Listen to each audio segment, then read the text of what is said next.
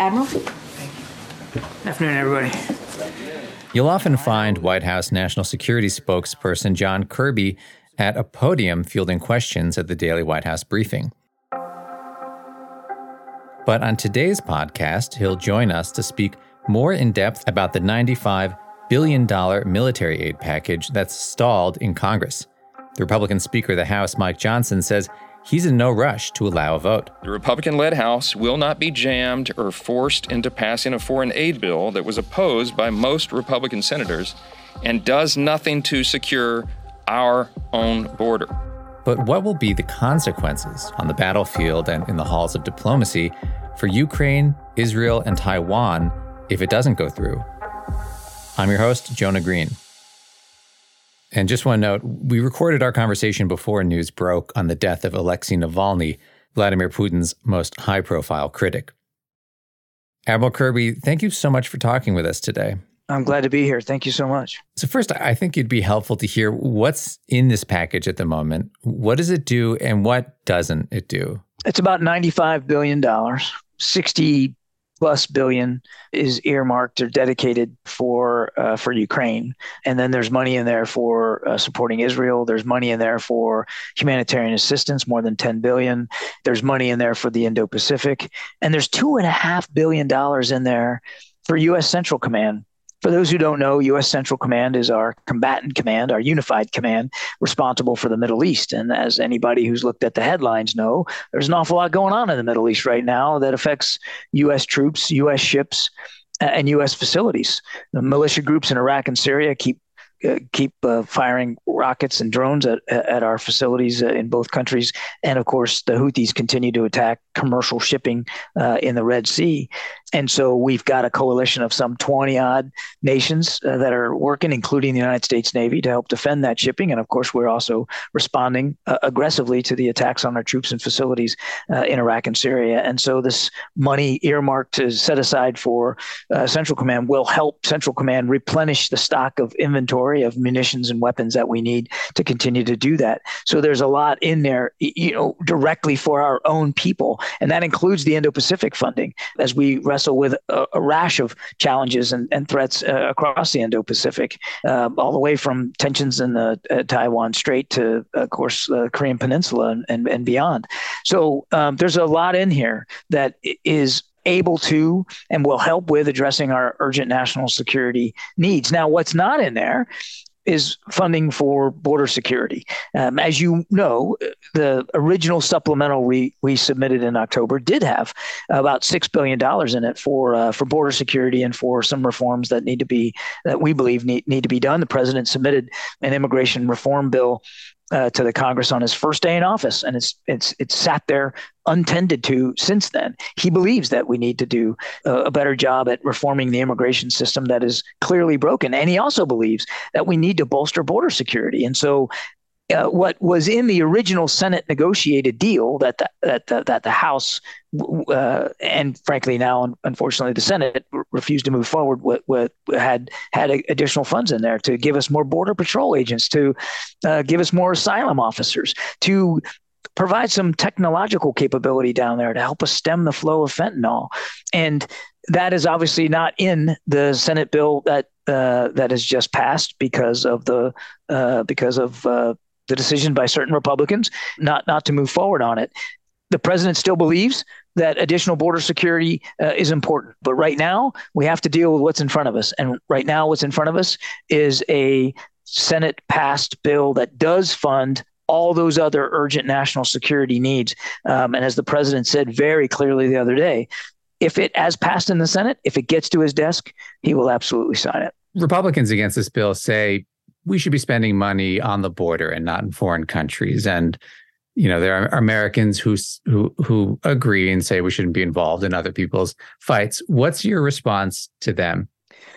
Well, I would note that actually on a bipartisan basis in the House, most representatives want to support Ukraine. Most representatives want to support Israel, and that includes the leadership, House Armed Services, House Foreign Affairs, House Intelligence, and of course the Speaker himself has said he wants to support Ukraine and continue to support Israel. And we believe, the president believes, that the majority of members of the House of Representatives, and most of the American people understand that these are not some foreign wars that have no effect on us. They absolutely have an effect on our own national security. What happens in Europe could very well buttress right up against the eastern flank of NATO, should we just walk away and let Putin take Ukraine. And if you think the cost of supporting Ukraine is high now, think about how incrementally, exponentially higher that cost is going to be, both in blood and in treasure, to the American people if he starts attacking a NATO country, because as President Biden said, we take our Article 5 commitment seriously, and we will defend every inch of NATO territory. The Ukrainians are not asking for U.S. boots on the ground. They're only asking for our continued support and help. And with that support and help over the last 2 years, they have done some amazing things. They've clawed back more than 50% of the territory that Russia took in those opening months of the war. And they are brave and courageous, and they're fighting still. And we've got to continue to support them. The other thing I'd say is that these Ukrainian soldiers and their commanders are making some pretty dang difficult decisions right now, as the Russians are not slowing down. And in a little town called Avdiivka, there in the eastern part of the country, the Russians are closing in on Ukrainian defensive lines and trying to take that town.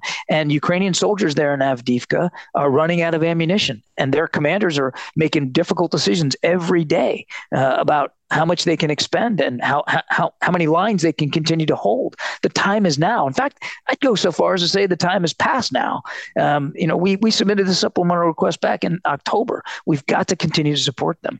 If this aid doesn't come through, how long can Ukraine hold out against Russia? I mean, when did the soldiers on the ground begin to feel the effects, or has that already happened? They're feeling it right now, sir. They're feeling it right now as you and I are speaking. I can't give you a date certain on the calendar because every unit has a different level of resourcing than others. I mean, as is the case across any battlefront. And because they are rationing their ammunition, they are trying to buy for more time. But it's difficult to put a date certain on it. The urgency is now. I mean, the time is now. They are desperately in need across that battlefront of more support. And you know what's tragic about this, in addition to just that, is that the Russians know that. And they're deliberately targeting defense industrial base infrastructure in Ukraine, their factories, their manufacturing capability to produce organically their own weapons and ammunition. So because the Russians want to count on the fact that the Americans are not going to come through, the West is not going to come through. And if they can eradicate Ukraine's defense industrial base, then they can, quicken an end to this war in their favor. So again, the sense of urgency we all should have right now is high.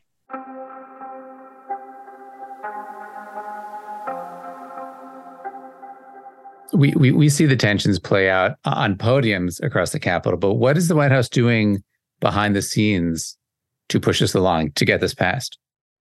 There is a lot of engagement between cabinet officials here at the National Security Council with our National Security Advisor, Jake Sullivan, and of course the president at all levels to convey to Congress the desperate need to answer their questions, to lay out the requirements to justify and defend the supplemental bill that we submitted in October, and of course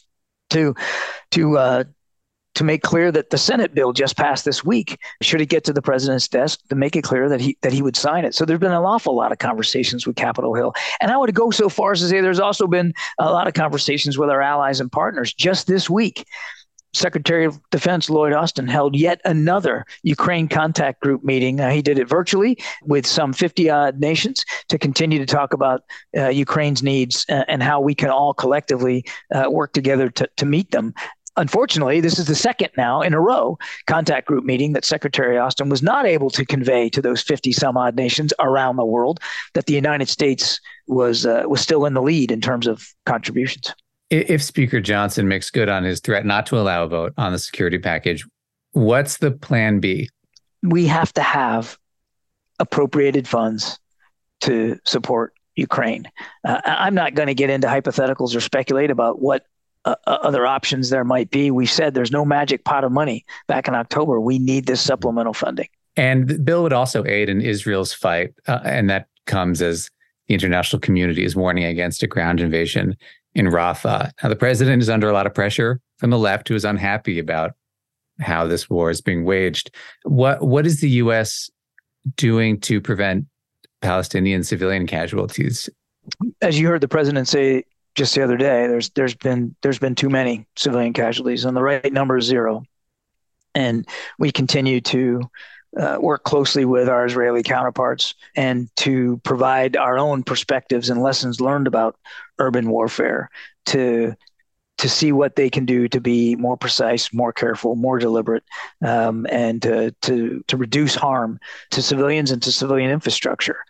And they have been receptive to many of those messages, but to the degree that we're 100% satisfied, of course not. And so we're just going to continue to make that case. The president had an opportunity to speak with the Prime Minister Netanyahu yet again today, and again stress the importance of not moving forward in Rafah unless or until there's a credible plan to account for the now almost 1.5 million people that are seeking refuge down there. Can I ask, what do you make of the suggestion by a former security advisor, Keith Kellogg, who said that if Trump wins, NATO could become a tiered alliance, and that the members they get only as much protection as they pay? I obviously cannot and won't speak to comments made on the campaign trail, but let me just make clear where President Biden is about NATO. He believes NATO is a cornerstone of our national security, not just on the European continent, but around the world, because NATO is more relevant in more places and across more missions than ever before. And now it's a bigger alliance, certainly in part to President Biden's strong leadership and the example that the United States has shown about our commitment to our NATO allies and to Article 5. And every ally matters. Every ally brings to the alliance unique capabilities, in some cases really unique capabilities that no other nation can has or can demonstrate at sea or in the air or on the ground.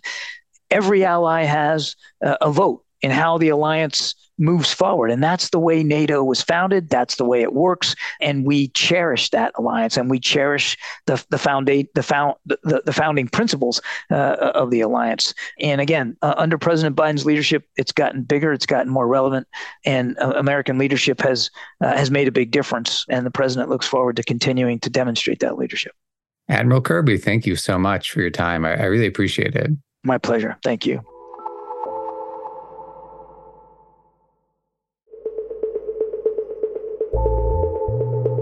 Reuters World News is produced by Gail Issa, Tara Oakes, David Spencer, Christopher Walljasper, and me, Jonah Green.